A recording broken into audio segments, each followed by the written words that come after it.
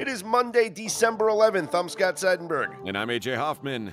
A big win for the Cowboys. And a flag went against Patrick Mahomes. Here comes the Vegas truth. This is Straight Outta Vegas.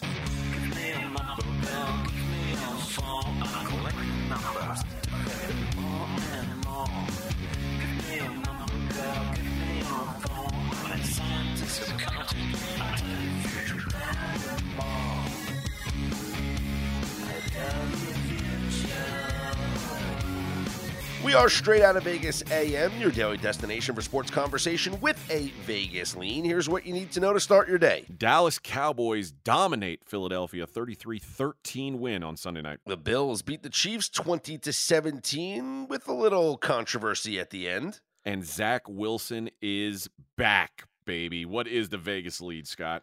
So much football to break down from Sunday, week 14 of the NFL season. And let's start with the last thing that we saw, AJ, which was Sunday Night Football. The Cowboys with a 33-13 win over the Philadelphia Eagles, a game that they controlled from start to finish. Yeah, this was a real statement game, it felt like, for the Dallas Cowboys. And I don't even know if there's more questions right now about the Eagles offense or their defense, because the 13 points that the Eagles put up, 7 of them came from the defense, and then a couple field goals, and the defense just looked overwhelmed all day. So this was really a game where you say, man, I don't think the Eagles are the best team in the NFC East right now. To me, Dallas has taken that throne, and really the game last night wasn't competitive. Like the Eagles just, to me, don't look like one of the elite teams in the NFL right now. Well, they're certainly not playing like it. It's the first time in well over a year that Jalen Hurts has lost back-to-back games, as both teams are now 10-3. And what we saw last night is something that, we've seen from the Philadelphia Eagles before. It's the inability to cover the middle of the field. I know that they, had injuries in the secondary, but, Jake Ferguson was often in that game. 5 catches, 72 yards, as they just continue to leave the middle of the field open. And despite A.J. Brown having a big game, they just never were able to sustain anything offensively. Yeah, and you had a fumble by Hurts, a fumble by Brown, a fumble. I mean, every key playmaker, Devontae Smith fumble. They couldn't hold on to the football, and 2 of those fumbles came like basically going into the end zone, and you just can't afford those kinds of mistakes. Yep. Not against a team like the Cowboys. It's going to make you pay. And so now we look at the teams. They're both 10-3, but the Cowboys are in first place now. It's only temporary, AJ, because if you look at the way that the tiebreakers play out, if both teams win out for the remainder of their schedule, the Eagles will actually be in first place by virtue of the third tiebreaker, because both teams will split the head-to-head. They'll both have identical one-loss division records, and then it goes back to the next tiebreaker, which the Eagles would have over the Dallas Cowboys. So even though it's a tough loss for the Eagles, they've dropped 2 straight games now to NFC contenders in the 49ers and the Cowboys. As long as they win out, they are the NFC East champions. And the remaining schedule for the Eagles is very, very forgiving. You start next week you're at Seattle, a team that's in like a free fall basically right now. You have your home and home left with the Giants, and you have the Cardinals at home sandwiched in there. I mean, it would shock me if the Eagles didn't win at least 3 of those, if not all 4.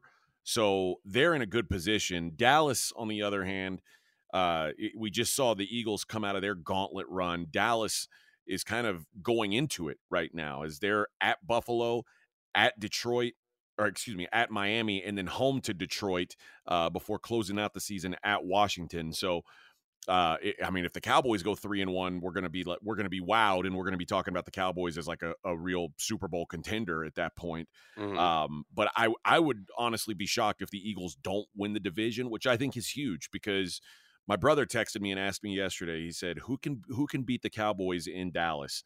And I said, "I think only San Francisco." And so it's very important, in my opinion, for the rest of the league to not let the playoffs go through Dallas and to not let the playoffs go through San Francisco, because I think if either of those two teams have home field throughout, they're winning. Well, it's right now San Francisco has the upper track because they Yep. beat both the Cowboys and the Eagles. So all San Francisco has to do is win out, and they're your number 1 seed.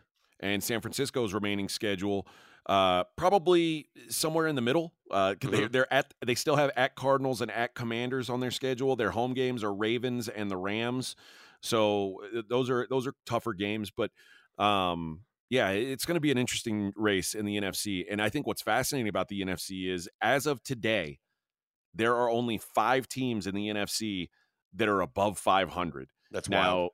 The Packers could join that group tomorrow. Well, six teams, because the Vikings are 7-6. Okay. Did I miscount then? Oh, no. I guess the Bucs are in first place in the division. They're under 500. They're 6-7. Yeah. So right. if the Packers win tonight, they would join that group. They would become 7-6. Mm-hmm. But right now it's Cowboys, Eagles, 49ers, Lions, Vikings. That's it. Wow. Everybody else is 6-6, 6-7 or worse. So there's going to be 7 teams make the playoffs. Mm-hmm. There may be a sub 500 playoff team in the NFC this season, or we could actually have 2 if the winner of the NFC South is under 500, and then that 7th seed is a team that's under 500. I mean, could you imagine that?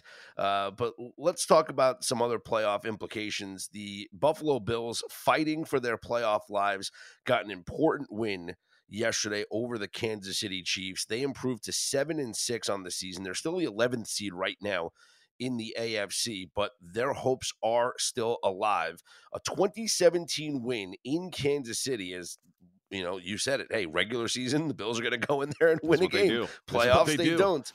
But AJ, at the end of this game, Travis Kelce makes one of the more incredible plays that you'll ever see by a football player. Okay. Deep connection down the field. He looks, he knows that Kadarius Toney, his teammate, is there. He turns and fires it to him. They walk into the end zone for the go-ahead touchdown that gets called back due to offensive offsides. Yeah, can we agree, while it would have been an incredible play, it also was an incredibly dumb play? Like, that's not smart football, what Travis Kelce did. Like, so many things could have gone wrong there. It didn't. But so many things could have gone wrong in that situation. I mean, there was no defenders around him, so even if he bounced it to him, Yeah, I mean, it's you don't expect to see that in a game so tight. It just feels like a wild move. But again, you mentioned the flag on the play, and I mean, it was egregious offsides. I know. And Mahomes flipped out after the game. He's going crazy. And I understand that, you want the play on the field to decide it, right? And I always get bothered by this. I know I rant in hockey all the time. I'm like, oh, my goodness, a random guy was, just a fraction of a second over the blue line. They called him offsides. He didn't even touch the puck. He had nothing to do with the play. It's like, all right, did him standing on the same line as the football cause them to score a touchdown on that play? No, it has nothing to do with the play whatsoever. However, AJ, if we're just going to not enforce any rules, then what are we doing? We're in a lawless society here. Yeah, listen, I'm sure there's been interceptions that Patrick Mahomes has thrown in his life where somebody was offsides on the defense and probably had nothing to do with that interception, but guess what? It was still offsides on the defense. And the truth is, referees have been calling that a lot more this season. It was only called twice last year, once the year before. It's been called now 11 times this season. It's been a point of emphasis. And like I said, Kadarius Toney was not just lined up in the neutral zone. His foot was past the football, which means he had gone through the neutral zone onto Buffalo's side of the ball. And all you have to do is you turn and you check with the official every time, right? You point to let him know that you're on the line of scrimmage, and most of the time the ref will just wave his hand and push you back a little bit. Yeah, and this is what Andy Reid was talking about after the game, was talking about usually they'll give you a warning. But what the ref doesn't do is yell across the field, hey, you need to back up, 19. No, if the receiver looks at him and asks, you'll get the signal, back a step, back 2 steps. And they'll be able to back up. But Kadarius Toney never looked over to the sideline. He was staring at the football the entire Mhm. time, the same football that he was lined up past. I don't know how he didn't realize that he was that far over the ball. I don't know how anybody else I don't know how the center doesn't look over and go, "Whoa, we need to back him up somehow." Like I don't understand how that can happen, but like I said, it wasn't like the toe was in the neutral zone. He was impeding the ref. Like the ref on the side judge said he couldn't see the football Mhm. because Kadarius Toney was so far in front of it. I mean that's wild. So it was certainly the proper call, and just like people said, and I had a couple Chiefs fans on Twitter, reasonable Chiefs fans, I've got to say, who said, you know what? Last year, there was a call in the Super Bowl that people said had no impact on the play. Mhm. And we said, you've got to call it when it happens. And they won the Super Bowl on a call that you have to call when it happens. Even if it doesn't affect the play, you have to call penalties when they happen. This penalty happened. And Patrick Mahomes can flip out all he wants and say, you took away an all-time highlight. No, Kadarius Toney took away an all-time highlight. Mhm. And you can't blame the officials, Andy Reid, for not giving a warning. You need to coach your guys better on knowing where the freaking football is. It's not that hard. Patrick Mahomes said this hasn't been called since elementary school, and it's because it almost never happens. Mhm. These are professional wide receivers who learned back in Pee Wee football you don't line up on the football. So I don't. It's. I guess it's easier to point fingers at the officials than it is to point them at Kadarius Toney, who's already had a rough season. Chiefs receivers in general have had a rough season, but it certainly falls on the Chiefs. This was a mistake on their offense, and it cost their team the game. 2 straight losses now for Kansas City. And don't look now. They are 1 game ahead of the Denver Broncos in the AFC West. Unreal. Yeah, And they split the season series with the Broncos. So if you look at the standings now, let's look at the next tiebreaker in the AFC West, which would be divisional record. Well, Kansas City's 3-1, the Broncos are 3-2. So as long as Kansas City wins, they'll be okay. And then Kansas City has the next tiebreaker. So Chiefs should be okay, assuming they do not lose a divisional game, which would be against either the Raiders or the Chargers. I mean, they could lose another game, but as long as it's not a divisional game, they should be okay to win the division. Here's my thoughts, though.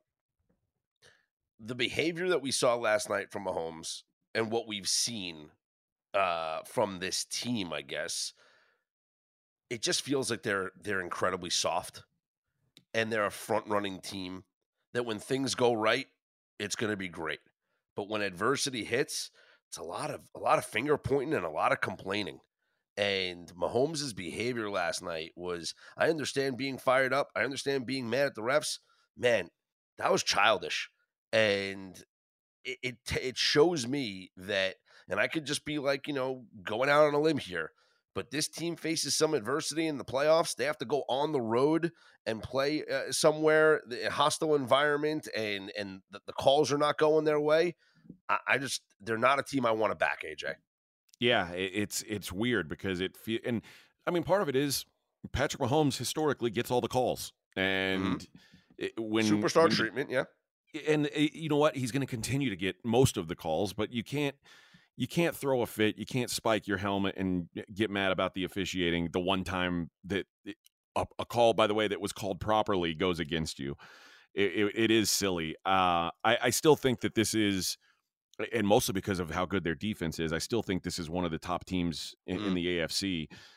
In an AFC where I don't know how many teams I think can truly win the AFC. I Well, still I'll tell count. you right. I'll tell you right now, AJ. The Buffalo Bills are the most dangerous team in the playoffs. Nobody wants the Bills in the playoffs. If the Bills get into the playoffs, they could go to anywhere and win a football game. They can Yeah. go to Kansas City. We just saw it. They can go to Miami. They can go to Baltimore. They can go to Jacksonville. It doesn't matter where the Buffalo Bills can win in the playoffs.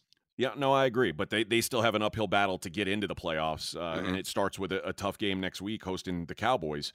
But I agree with you. The Bills are definitely a scary team. And they're a team they're better than their record says they are.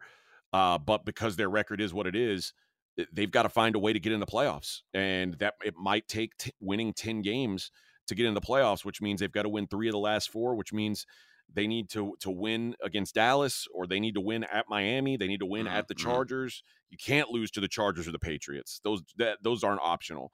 But I think they have to split the games between the Cowboys and the Dolphins. I mean, there's still technically a path for the Bills to win the division if Miami struggles some, but I don't think that's realistic. But I'm with you. Their game travels, and you saw in this Chiefs game, they decided, you know what, we're going to run the football on these guys, and this wasn't like a Josh Allen made a couple brilliant throws and a couple big throws on third downs that really kept drives going, but this was a run-heavy game plan. The Bills running the ball almost 30 times just doesn't happen. Now, 10 of those rushes came from Josh Allen, but you got a really healthy dose of James Cook early in the game. There was a lot of the passing game was just dump offs to Cook or Dawson Knox and just letting those guys make something happen. One of the biggest plays of the game was the pass to Latavius Murray out of the backfield that got fumbled and then went out of bounds. But, I mean, the Bills said they didn't really do anything down the field all night. Stephon Diggs was almost a ghost in this game. And it's when you show versatility like that, that's what makes me agree with you that they can go anywhere and win, because their game, it doesn't matter what the weather is. It doesn't matter. The Bills, even though they don't have a traditional running game, if they have to get into a grimy, ground and pound game, they can still do it.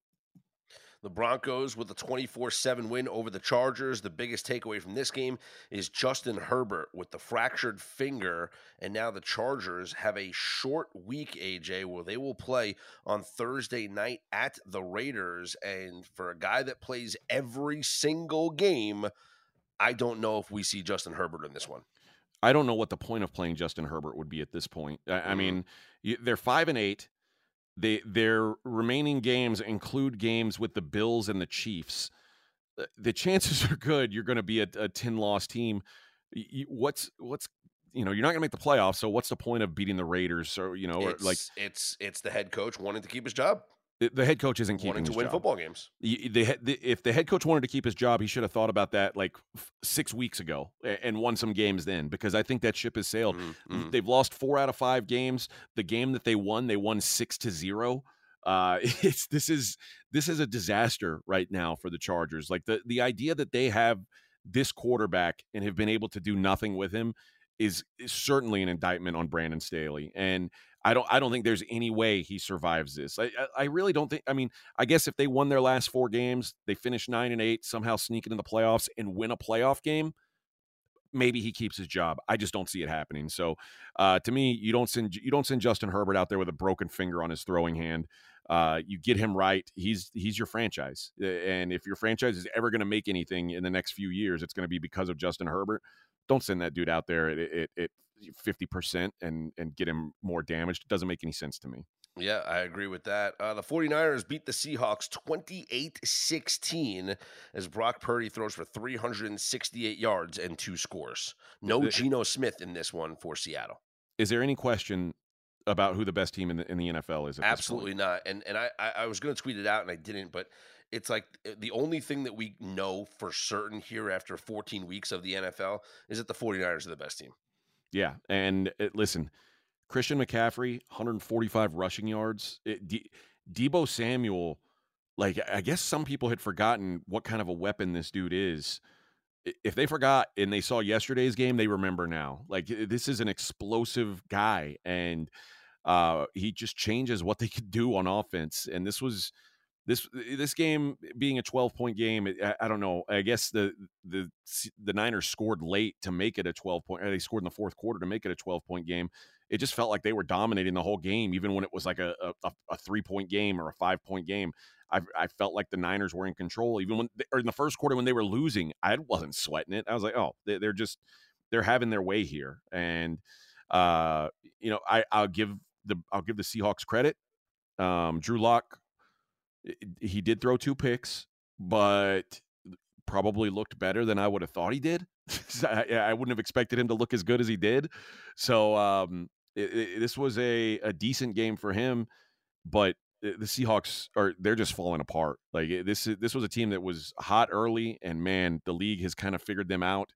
Mhm. And I don't know. I mean, they're playing with desperation against the Eagles next week, but I got a feeling the Eagles are going to be pretty desperate to get that one too. It's amazing, the 49ers, how good this team is when they're healthy. Yep. And, Debo Samuel back now, full strength. I mean, McCaffrey, 145 yards. It's just, I don't know who's beating this team right now. The Vikings with a 3-0 win over the Raiders. My under was pretty safe in that game, AJ. I think yeah, I think you're okay. Um, yeah, I had friends in town who came in and stayed with me, and they went to the game. They're Vikings fans, Mm. and they came back and they were like, "This is the worst football game we've ever Yeah. seen." And I was like, "Well, it could have been worse. You could have lost 3 to You could have nothing." lost 3-0, exactly. But boy, it was just, I mean, there was no excitement to be had in that game, and looks like Josh Dobbs has officially turned back into a pumpkin. Yep. They had at one point they had negative passing yards. I mean, they didn't get to 100 passing yards in the game. The Vikings didn't. They ended up with 99 yards passing. So now they had 5 sacks, and that cost them 47 yards. Josh Dobbs got sacked 5 times Hmm. in that game, but just a gross game. The offenses were both like you can't even say it was great defense. Like this was just bad offense, and that's what led to a 3-0 Vikings win, which all but seals the fate for the Raiders, who, it felt like maybe they had a shot after that Jets win, but losing Hmm. 3 straight feels like they're playing for next year. The Ravens, thanks to a punt return in overtime, beat the Rams 37-31. They do not cover the spread despite scoring the touchdown in OT, so they only win by 6, as this was a much more competitive game than I think the Ravens thought that they were in for. Yeah, no doubt. I'm telling you, the Rams with a running back, and Kyron Williams is the truth. I think anybody who's seen him this year will agree. Their offense is just different, and it opens things up for Matt Stafford. Matt Stafford is still a really good player. It's funny how the injured season made people just forget about him altogether, but he's still really good. And yesterday was a really good game for him. It was a really good game for Lamar Jackson as well. Ran the ball well, threw the ball well, and kept them in it. But it looked like early the Rams were going to, like, it wasn't going to need overtime. They were just going to win the game. Hmm. And to the Ravens' credit, they kept fighting. Um, and they in overtime, the punt return, a 76-yard punt return, ends the game, and it was ended up being one of the more exciting games of the week, one of the more competitive games of the week. Oh, absolutely. Well, the Ravens are 10-3 though, and how much are you considering them as legit contenders in the AFC? Because there was a time where, AJ, you said that this was the best team in the league. Yeah, I still worry a little bit about not having Mark Andrews and Isaiah Likely. Although Isaiah Likely had a big day. Yeah, he's a nice piece, but he's not Mark Andrews. I mean, let's face it. There's nobody who is. It's like Travis Kelsey and Mark Andrews. But I still think this team defensively is very good. And then yesterday on offense, I thought they were great. So next week, the next 2 weeks are going to be big for the Ravens. 2 road games at Jacksonville, at the 49ers. Jacksonville, a team that they're fighting with, another division leading team. And then that at 49ers to me is one of the best games of the season. Mhm. Maybe the best team in the AFC versus the best team in the NFC. It could very well be a Super Bowl preview. So I'm stoked for that game on Christmas Day. Do you know about the conspiracy theory with the Super Bowl logo? I do not. So over the past couple of years, the Super Bowl logo had, like, the colors of the Super Bowl logo for the past like couple of years have actually indicated the teams that have participated in the Super Ah, Bowls. So last year, the Super Bowl logo was it was colored green and red, okay, which wound up being the Chiefs and the Eagles. sure. The year before that, it was yellow and orange, which wound up being the Bengals and the Rams. And this year, the Super Bowl logo here in Vegas is purple and red.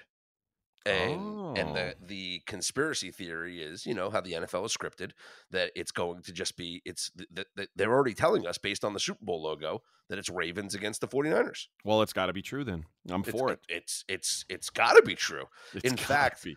in fact, it's one of those things where it became like the most bet exact matchup on like DraftKings and stuff. Like people, Oh, jeez. when like all these videos like it hit TikTok, people were like, "Oh wow, it makes sense." So like the most bet exact matchup has been the 49ers against the Ravens. Now you guys are all gonna be shocked when it's Chiefs Vikings. That's That's fantastic.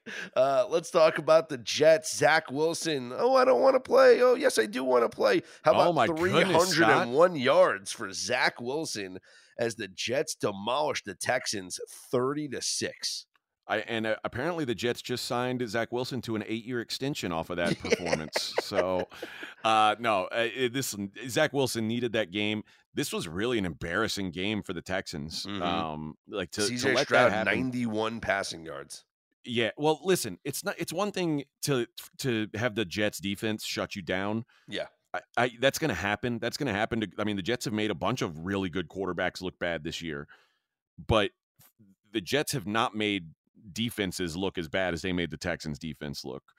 For Zach Wilson to throw for 300 yards and 2 touchdowns it's humiliating. And for a team that prides themselves on defense, a coaching staff that prides themselves on defense, it was a really low effort game. And it came at a price too, because now CJ Stroud concussed. Mm-hmm. And no, it's just not happening. Guys aren't playing the week after they get concussed. So the Texans, who are, in the fight, they're sitting at 7-6. They're in the fight for a playoff spot.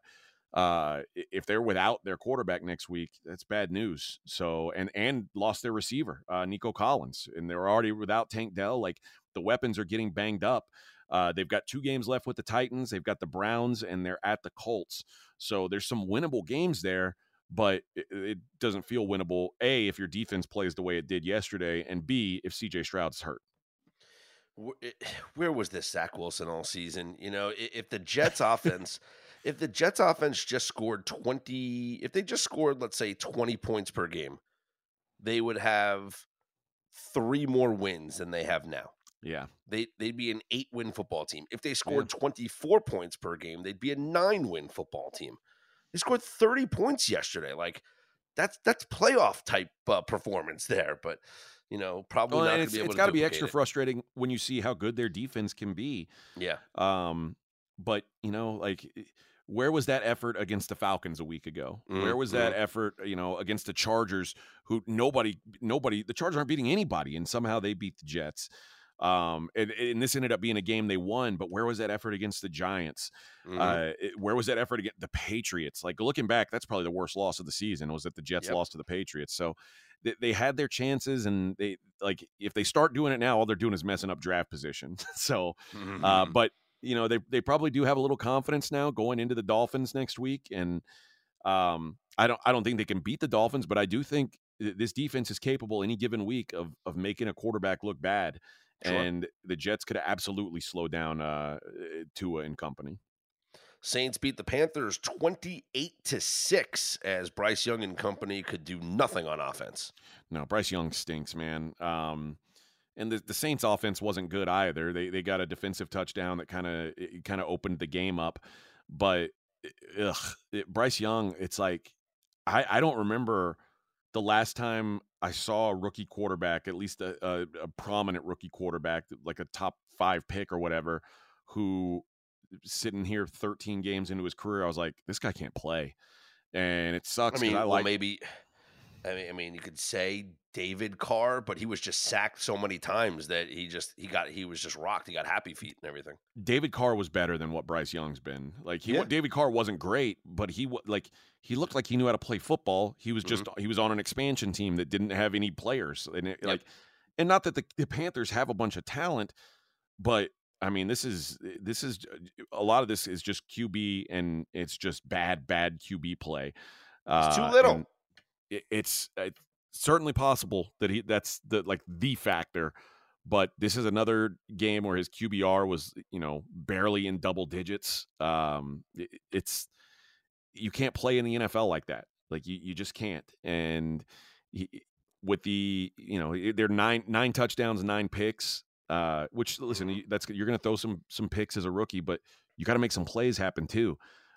This was a guy who was thought to be a dual threat guy, and he ran for 40 yards yesterday. He still hasn't run for a touchdown this season. And like you said, he's almost too little to run. Like you feel scared rushing him, and he's now been sacked 48 times this season. This is bad news, man. Bad news. Yeah. Yep. And especially when the owner comes out and is like, "Oh yeah, our plan was to trade up to 2 and take CJ Stroud." Oh man. Well, if you were gonna trade up to take CJ Stroud and you wound up trading up to 1 instead of 2, Why then didn't you just get CJ take Stroud there? CJ Stroud. Yeah. Oh my goodness. The Browns with a 31-27 win over the Jaguars. Joe Flacco throws for 311 yards and 3 touchdowns. The Browns officially naming Flacco the starter for the rest of the season. Surprisingly for the Jaguars, Trevor Lawrence started and played this game with the high ankle sprain.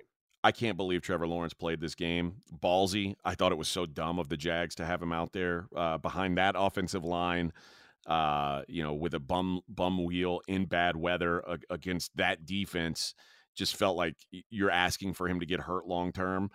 Looks like he came away okay, and he actually looked fine. I mean, but despite the 3 interceptions. Yeah. But if this felt the final score is much closer than the game played. Like the Browns dominated this game. The Browns were the better team. And Joe Flacco, man, this looks like vintage Joe Flacco. Maybe he just needed a little time off, or maybe the Jags defense is bad. But either way, this Browns defense is going to keep them in every game, and they're it's kind of what I was saying about the Jets. Their defense is good enough. It's just how much offense can they get, and Joe Flacco's giving them enough offense right now. So their schedule is Bears, Texans, Jets, Bengals. I think the Browns are a playoff team. They're 8-5 now. I think they're winning at least half those remaining games. They're going to win 10 games. It's a playoff team. I believe it. What's your confidence level on the Jaguars? I mean, they should still be able to win the terrible division that they're in. They should, but I'm really starting to see some cracks in this team, and what we've seen them give up 34 points to Jake Browning and 31 points to Joe Flacco in consecutive weeks.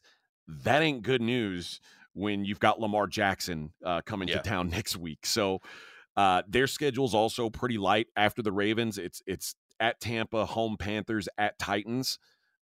They should make the playoffs. If they don't, I mean, it's a disaster. But I do think I think they win that division. It helps that the Texans and the Colts both lost yesterday as well. So that gave them, they didn't lose any ground. And it felt like, man, if the Jags lose, the Texans and the Colts, most people thought both those teams were going to win, and they didn't gain any ground. So Jags got to be happy about that. Yeah, Colts fell to the Bengals 34-14. This game earlier in the week was a pick'em. Before kickoff, AJ, it moved to Bengals -3. So a lot of money came in on Cincinnati. And Jake Browning, for the second week in a row, looked good. Joe Mixon ran the ball well. Chase Brown, another breakout game for the backup rookie running back. And this Bengals team now 7-6, starting to believe, AJ. Yeah, I don't know if I believe still, just because I'm not sold that Jake Browning's that guy, but it's possible, and now they're going to have to earn it down the stretch. They get the Vikings next week, and then they've got 3 tough defenses to finish out the season: at Pittsburgh, at Kansas City, and then home to Cleveland.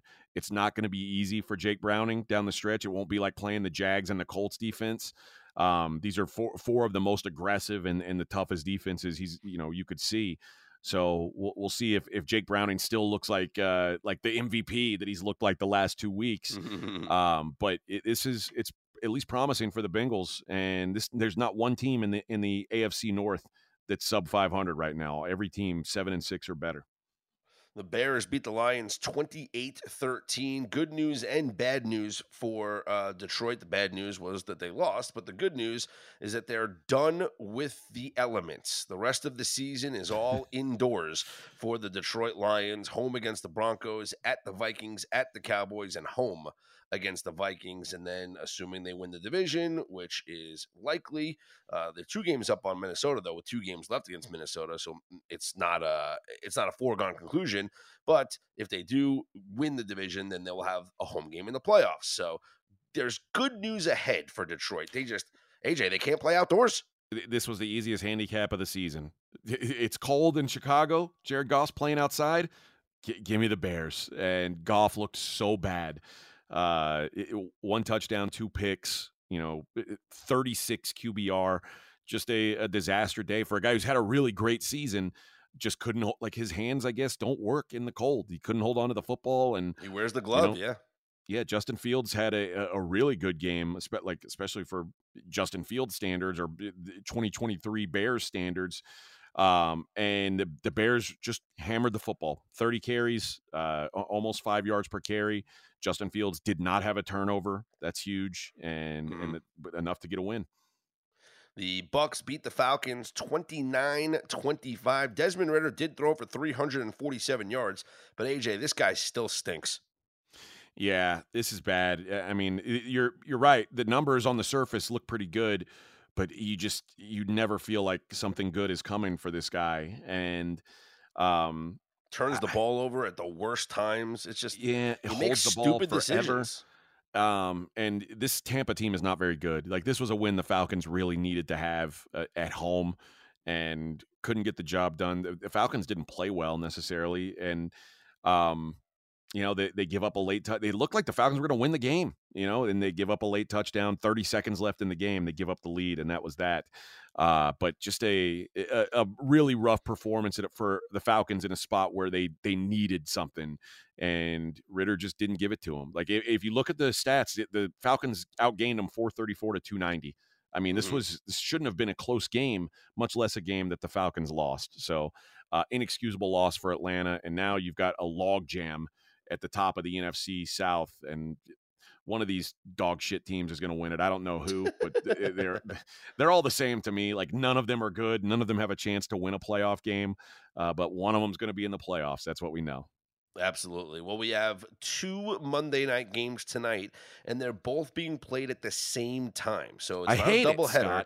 I hate 2 games at the same time. We're gonna have to let Scott Hansen do a red zone for Monday night, just going back and forth. Maybe ESPN does their own version or whatever. Maybe that's what the Manning cast will be. But you have the first game, Titans at the Dolphins. Miami, a 14-point favorite, total of 46.5. That's 14's a lot, but we've talked about this with Miami. This is what they do. If you've got a weak team, they're going to run over you. Miami's certainly capable of putting up crazy numbers. I think they can do it here. It's not a number I'm willing to lay, but I would certainly rather lay it than take points with the Titans. I think the Dolphins put up a big number. Absolutely. I think the Dolphins roll here. And we know that Tua, when Tua's a double-digit favorite, he doesn't blow the lead. He doesn't do it. And if the problem with these 2 teams matching up stylistically is, if the Dolphins get up 10-0, it really takes away the strength of the Titans, which is running the football. Like, it's hard to run the football when you're chasing early. And if the Titans are chasing, that means Will Levis is going to throw the ball a lot. And I want nothing to do with the Titans if I know Will Levis is going to throw the ball a lot. Tua, double-digit favorite, 6 times in his career, 6-0 straight up, 4-2. ATS as a double-digit favorite. The second game, the Packers at the Giants, and Green Bay, a 6-point road favorite with a total of 37. I kind of like the Packers here. I think, the DeVito story's been nice and cute, but if the NFL draft happened tomorrow, the Giants would have the 6th pick, and their 4 wins have come against teams that would be picking ahead of them. So it's the only teams that they've beaten are like the dregs of the NFL. They beat the Cardinals, they beat the Commanders twice, and they beat the Patriots. Like, the Packers aren't great, but the Packers aren't those teams. Like, to me, the Packers they're a respectable team. I think they should be able to win this game. The Giants have played even a couple games they lost. They played close. Like, they played the Buffalo game close. So they're not like, I don't think they're total garbage. I thought there was a time earlier in the season where the Giants were undervalued. I think now, off back-to-back wins, they may be a little overvalued. And I would look to the Packers here. Yeah, Packers have won 3 straight, so you know they're playing with confidence right now. It's just a matter of which Jordan Love shows up because Jordan Love has been, he's shown some flashes at times of being a really good quarterback, and then other times Yep. he's been a complete dud. So, which if the Jordan Love of the past 3 weeks shows up, the Packers should have no problem winning this football game. I'm RJ Bell, and I'm going to give you some straight talk. Now, there's 2 types of people that try to be healthy. One is the fanatics. They're the types that show up in Vegas and they got a water bottle and they got like celery chopped up. And let's forget about them because I'm nothing like them. And you know what? I know a lot of them love AG1, but I'm not speaking to them. You guys got it covered. You know AG1's good. I'm talking about the people who try, but they're not perfect with it. And to me, that's what makes AG1 perfect, is you can have a big dinner and maybe eat a little too much, maybe have that glass of wine or that beer. You're not feeling great. Next morning, you have the AG1, and all of a sudden, you're back feeling good. And to me, if you can have that as your home base in a way, that center, that equator, that center that you can return to at any time with just a nice drink and feel healthy, well, I love it. If you want to take ownership of your health, it starts with AG1. Try AG1 and get a free 1-year supply of vitamin D3 and K2 and 5 free AG1 travel packs with your first purchase exclusively at drinkag1.com/RJBell. That's drinkag1.com/RJBell. Check it out. DraftKings, the leader in fantasy sports, just dropped a brand new fantasy app, Pick 6. Now, what's different about this thing? I was never a big fantasy guy. You know why? Is I always worried, who's on the other side? Who am I playing against? With Pick 6, you're not going against another player or players. You're going against the bookmaker. You're going against the number that they put up. So all you got to do is pick between 2 and 6 NFL players and choose if they're going to have more or less of the stat that interests you. Download DraftKings Pick 6 app now and sign up with code RJ. That's code RJ.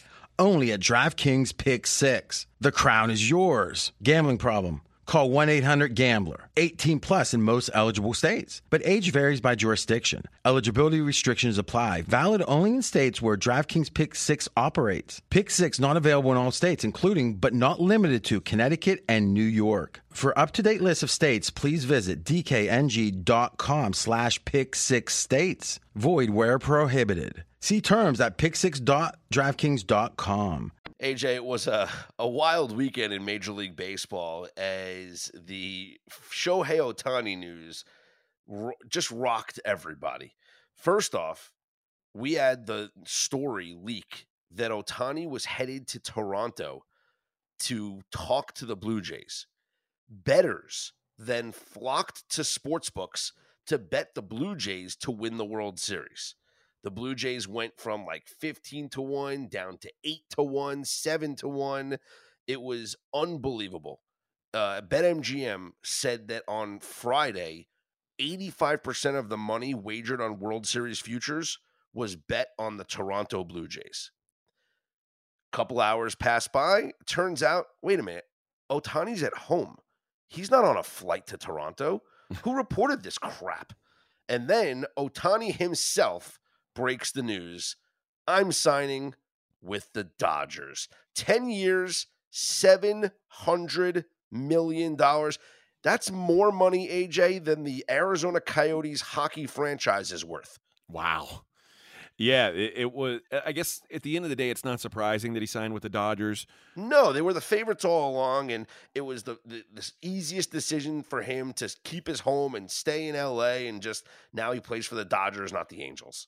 And you know something else that I thought about when I read a story, I think on maybe Friday or it may have been Saturday morning, where they were talking about all the media, the Japanese media that moved to LA to cover Ohtani. And how they were all really nervous about having to move. And I was like, oh, I bet that weighs in with Ohtani. I'm not that it should, but I bet it does. I bet he's like, oh, I don't want to put all these people out. Like, he's probably very close with most of those people. Yeah. So I wasn't surprised at all when he said, I was a little surprised when I saw the years and the dollars. That's an alarming number, but If anybody warrants it, it's that guy who is. Yeah, I mean, see, he's two players in one. yeah, I was not surprised at all because I felt the only team that he would go to would be a team that had a Japanese presence, which means like a Japanese player that he is comfortable with, that he has played with before. Maybe it was the Mets and signing with Kodai Senga, or go to a place like New York where he could still associate with Senga and whoever, but play for the Yankees, who have a television deal in Japan, who have a deal with the biggest newspaper in Japan, who have, players like Hideki Matsui in their history who can be, mentors to Shohei Ohtani. But if it wasn't going to be one of those teams that has a Japanese presence, it was going to be the Dodgers, because he was going to stay where he is comfortable, where he's lived, where he can, like I said, doesn't have to uproot his life, can have the same friends, the same media covering him. He doesn't have to change his life to now play for the Dodgers as opposed to the Angels. Now, he's not going to pitch this year. We know that. He's Yep. not going to pitch, but the doctor, arbitrage, says that he's going to be fine to swing at full strength at the start of training camp, spring training this year. So he'll just be a DH for the Dodgers in year one, and then he'll pick up being a two-way player once again in 2025. Yeah, and listen, we knew he wanted to compete. We knew he wanted to win. Obviously, the Dodgers have the kind of resources and the players that he thinks he's going to be able to win with. And also, some of this money is going to be deferred so they can stay competitive while paying his salary. So I don't think it was lip service when he talked about wanting to win. So he made a decision that felt like gave him the best chance. Yep, Dodgers are the favorite to win the World Series, plus 550 right now. Second favorite is the Braves at plus 700. Let me ask you, 10 years, $700 million. How many championships do the Dodgers have to win in order for this to be a success? If they win two. one, so you're telling me if they win one World Series in the next 10 years, it's not worth it? No, because if they win one World Series in the next 10 years, then they're paying off guys like Mookie Betts and Trey Turner and guys that they've already had that it paid a bunch of money to and haven't won enough yet with. So I think if you look at this run where the Dodgers have been like the number one spending team over the like a 8-year span, and they've got one title to show for it, I feels like if you're going to keep spending money at that rate, you need two in the next 10 years. Yeah, I would agree with that. I'd say, yeah, they need two in order for this to be a success. Well, to no surprise as of a week ago, but maybe a surprise as of a few weeks ago, Jaden Daniels from LSU wins the Heisman Trophy, AJ. This is something that you and I discussed for the past couple of weeks, and as of last week, we, just kind of realized this was going to happen. Yeah. We accepted that this was going to happen, yes. This was the fate, and whether or not we thought – listen, everybody's got their own criteria. That's kind of the beauty of these voted on awards. And if I had a vote, it would not have been for Jaden Daniels. Not that I think he was probably the best player in the country, but I don't think it's as easy as just saying who's got the best stats. Let me give that guy the trophy. I thought Michael Penix had a season that warranted honoring, and that's where I would have voted. But I do think Jaden Daniels a worthy Heisman. And again, once Bo Nix lost, I kind of settled in and said, yeah, this is the way it's going to go. So no big shock on the announcement for the Heisman. And for the second straight year, Army-Navy goes over, AJ. The safety at the end of the game makes it 17-11, Army beating Navy. Congratulations to you and your Army vets. Thank you. And the over 27.5 hits. I went back and just kept listening to our handicap on the game, and we just both kept saying, 27.5 is such a stupid number. You cannot bet an under 27.5. You know what's crazy? We were lucky to win. Yeah. To go over 27.5. So that's what it'll take, though. But like you said, when you play an under 27.5, nothing can go wrong. Like it has to be perfect. And you could tell, I mean, like, and when let's Army look. There was a stop. There was a stop on 4th and 1 at the goal line that could have been 6 extra points or 7 extra exactly, points, yeah. and instead they take the safety. It's like crazy, you know. But So yeah, it was a well fought game, good game. I thought they were gonna. I thought there was some bad breaks for Army there. I thought the one play where I thought they had a clear, they were clearly going to take over the ball at like the 4-yard line, and they were like, nope. So off the muff punt, which to me yeah, clearly hit that guy's leg. yep. And that could have put it over. So there's a lot of things that the over was the right side, I think, even though it got lucky to get there. And Yes. Army was clearly the right side. They felt like they were in control of that game the entire time. Yeah, I think if Lavatai plays the whole game, if he starts the game, maybe the first couple of drives end up differently for Navy, Maybe. because he played really well. I thought certainly throwing the football in the second half, he was really good.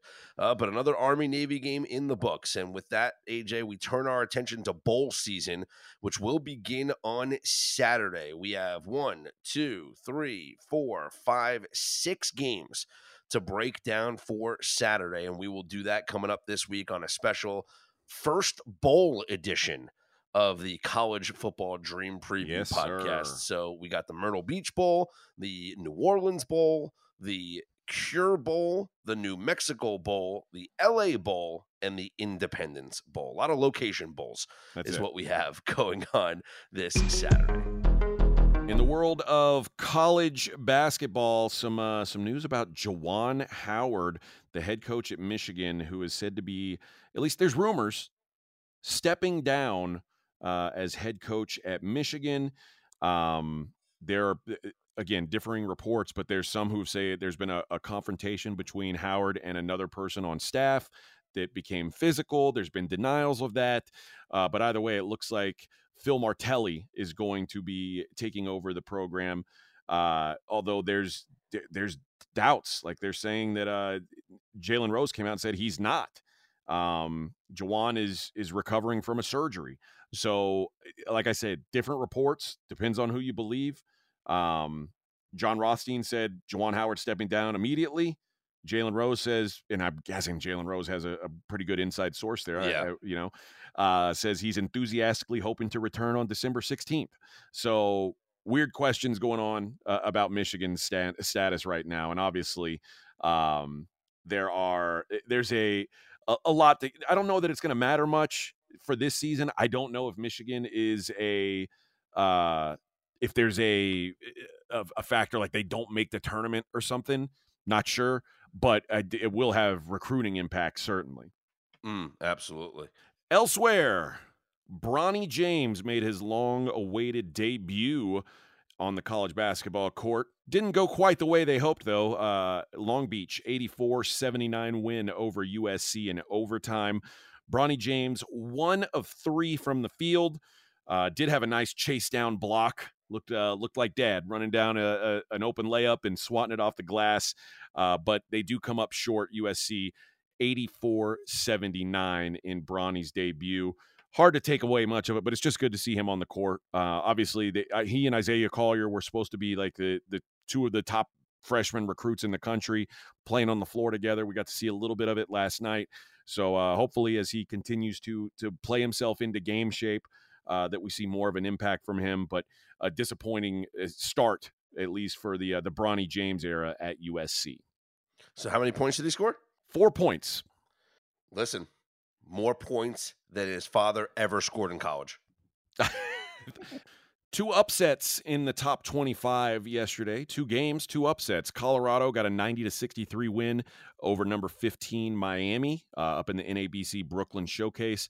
And Memphis, 81-75 win at Texas A&M, number 21 Texas A&M. So a big win for Memphis. As far as the top 25 in action today, this is a really slow week for college basketball. But Gonzaga hosting Mississippi Valley State, 0-9 Mississippi Valley State. Scott, guess the line. 30. Close. 39.5. 39.5 you know what? Is what we were It's not a looking play. for. It's not a play for me. At 30, it would have been a play. At 39. If you can buy to 39, you could you could consider it. So, should be some fun action up there in Spokane tonight. LeBron James and the Lakers won the NBA in-season tournament. Never a doubt, AJ. It's like we said, this is something that LeBron and the Lakers would win. Congratulations. Just, spray the champagne for nothing for winning a regular season game. I mean, is it because LeBron won it and the Lakers won it that we're saying it like that? Or had anyone else won it, would we be giving them at least some credit? Probably. Yeah, I guess so. But it does feel like it's just like, I don't want to say it's fixed. It just feels like it's so obvious that LeBron and the Lakers were going to win this thing, Like, of course, LeBron wins the first ever in-season tournament. And now he's the GOAT because Jordan never won an in-season tournament. Yeah. Show me on the resume. Where's Jordan got that? 0 to 1. Zero in-season tournament MVPs. LeBron's got that over him, and LeBron, and that'll never change. Never, ever change. No games yesterday in the association. The league is back in action tonight. Let me ask you about the Pacers. So they lose on Saturday in Vegas in the championship to the Lakers. Is there now a hangover effect as they go to Detroit and play a Pistons team that has lost 19 in a row? I think there probably is. Like, there's got to be a letdown of going from that game that, you mentioned reasons why it probably mattered a lot to them. And it also some unexpected travel, going in and playing a game in Vegas and then having to go up there. I do think there's probably a little bit of a hangover, a little Vegas flu maybe. That said, I'm certainly not in the business of backing the Pistons right now. Yeah, Pacers 6.5-point favorites. And again, Detroit has lost 19 straight games. Also streaking, the San Antonio Spurs, who have lost 16 straight games, and they will be at the Rockets. Houston, 8.5-point favorites, AJ. Yeah, the Rockets have won a couple games in a row, playing with some confidence. The Spurs, these were two teams who, at the beginning of the year, we would have expected them both to be terrible. The Rockets haven't been terrible. The Spurs have lived up to the billing. They're terrible. And the Rockets, 9-1 at home. They have been very, very good at home. So, if anything, I lean to the Rockets here. Timberwolves have won 6 straight games. They're at the Pelicans. New Orleans, a 3.5-point favorite. Do they make it 7 straight? That's surprising to me. Again, I would have thought that, like you said, the Timberwolves best team in the Western Conference. And the Pelicans coming off the Vegas trip, maybe there's an opportunity here to buy on the T-Wolves. I'm surprised to see them as a 3.5-point favorite here. Yeah, that makes sense. Full slate of NBA action for tonight. Just 4 games on the ice tonight. The Coyotes are at the Sabres. Buffalo -130 favorites. Maple Leafs at the Islanders. Toronto -125.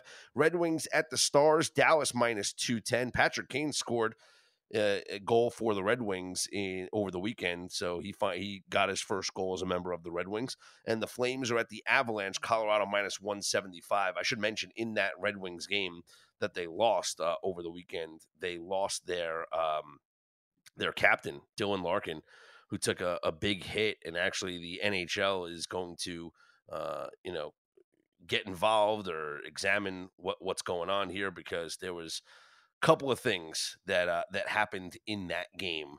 First off, it was Artem Zub who hit Dylan Larkin, and then the Red Wings, David Perron, reacted to seeing his captain and his teammate get laid out, and he went after Artem Zub and cross-checked him. So now actually he's going to be, going to the NHL for a little disciplinary action. So it was just a crazy sequence there between the Senators and the Red Wings. Unfortunately, it led to Dylan Larkin laying motionless on the ice and then having to be helped out. But Perron, with a hit to the head of Artem Zub in retaliation, the NHL is not going to tolerate behavior like that. So we'll see what happens disciplinary-wise with the Red Wings. But regardless, they are big-time dogs tonight as they hit the road to take on the Stars. You guys, make sure you head to pregame.com. This is your last chance to use the promo codes that we gave out last week in honor of the Army-Navy game. So you can take $15 off at pregame.com using one of our promo codes, either Army15 or Navy15. So if you used one, use the other. Army15 or Navy15 Either one of those promo codes will get you $15 off at pregame.com. If you have a For choice, AJ I'd use Army. Like, it's just, you Well, probably feel yeah, more 'cause like a winner. They won the game. Yeah. Well, it makes sense. For AJ Hoffman, I'm Scott Seidenberg. We are Straight Out of Vegas. AM.